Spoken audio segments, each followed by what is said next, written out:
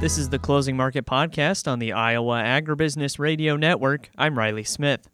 We're on the phone with Bill Moore of Price Futures Group as we wrap up another day in the ag marketplace. Bill, what have we seen going on in the grain and livestock markets today? Per usual, the weather is the dominant feature in the market action today. Of course, the weather in South America, our crop is long in. And the rain in Argentina and southern Brazil this week and this coming weekend has got the markets on their heels. Corn is down 6, wheat's down 4, and the beans are down 18. Only market shown any life today has been the wheat market. Because we're going to have Arctic cold hit this country this week, unfortunately, over Christmas weekend, we've got lows below 0 2 to 3 days here in Chicago forecast. So tough weekend for Christmas. People going out and about for Christmas, and you think it would help to hurt the winter wheat. There's not a lot of snow cover, but the wheat's being dragged down by the corn and beans. Wheat at one time rallied; it was higher. One time it was about 6-7 higher, but the pressure in the corn and beans is pulling it down. So really the biggest thing would be the South American rain forecast. Now the Russian-Ukraine situation is very volatile and fluid, but nothing really new. And the market's kind of getting numb to these rock attacks every weekend by Russia. So not really impacting the grains today. What is impacting the grains, the other big factor I would say would be China. China's really slowing down. They did adjust their zero policy in COVID, but still an issue over there, and they're not buying as much, and the market's feeling the effect of that. We did have on the positive side 2 flash sales today, not really helping the corn and the beans. 141,000 the corn to Mexico and 132,000 beans to unknown. So those are always good to see in this era of late where we don't have much export news to report. Again, we do have Arctic cold scheduled for this week across the U.S., and this would be harmful to the winter wheat crop.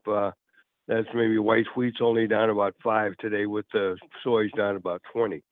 The outside markets aren't really impacting the grains too much. They're a mixed bag. Dow Jones, after getting hammered from the middle of last week until the close, losing 2,500 points from the highs, is down another 200 today, but the dollar is pretty much unchanged, and the crude oil offsetting the down in the Dow is up $1.50. So that's a positive. So again, in a word, often is the case with the grains, weather is the 800-pound gorilla in the room, and rainy weather in South America has got these markets in the red today. Livestock-wise, positive day in the cattle market, up 25. If you look at the cattle, it's clearly the upside leader in the meats. The market is consolidated in the last 3 or 4 days, right off the highs. Even today, it's only about $1 off the highs that were made back in late October. So the production is going to be down sharply the first 2 quarters of 2023 for cattle. And demand is still good. We still got Christmas coming on Sunday, and New Year's a week from Sunday. Good demand for beef, and the market's reflecting that. The hog market is a weak sister in the livestock, but it had a sudden burst on the upside on Friday, a huge up day. The market added just under $4. The cash market had a big resurgence on Friday, adding to that recovery. So the cattle hog market, which had dropped over $10 in about 2 weeks' time, got back about a third of that Friday and holding the gains today. In spite of the fact that you're going to have bigger production going from the fourth quarter to the first quarter, much an increase when normally there's a big decrease. But demand for pork, holiday hams, and the like is strong, holding the market steady today as we go into Christmas and the New Year's holiday.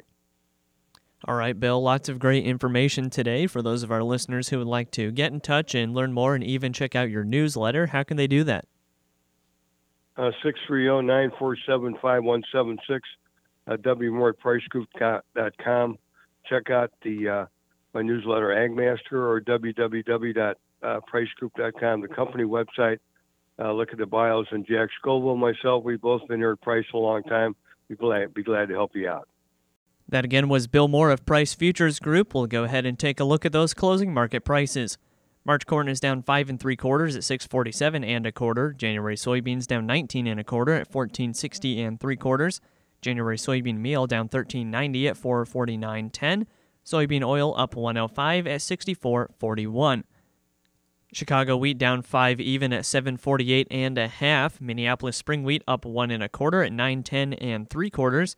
Kansas City hard red wheat down 1/2 cent at $8.43 1/2. March oats down 5 1/4 at $3.33 1/4.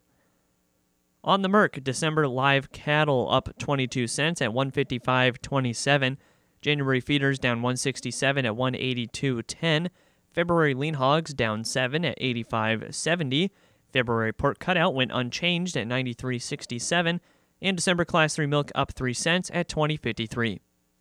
And that's been a check of the closing market prices. Thanks again to Bill Moore of Price Futures Group for joining us today here on the Iowa Agribusiness Radio Network, where Iowa Ag matters. I'm Riley Smith.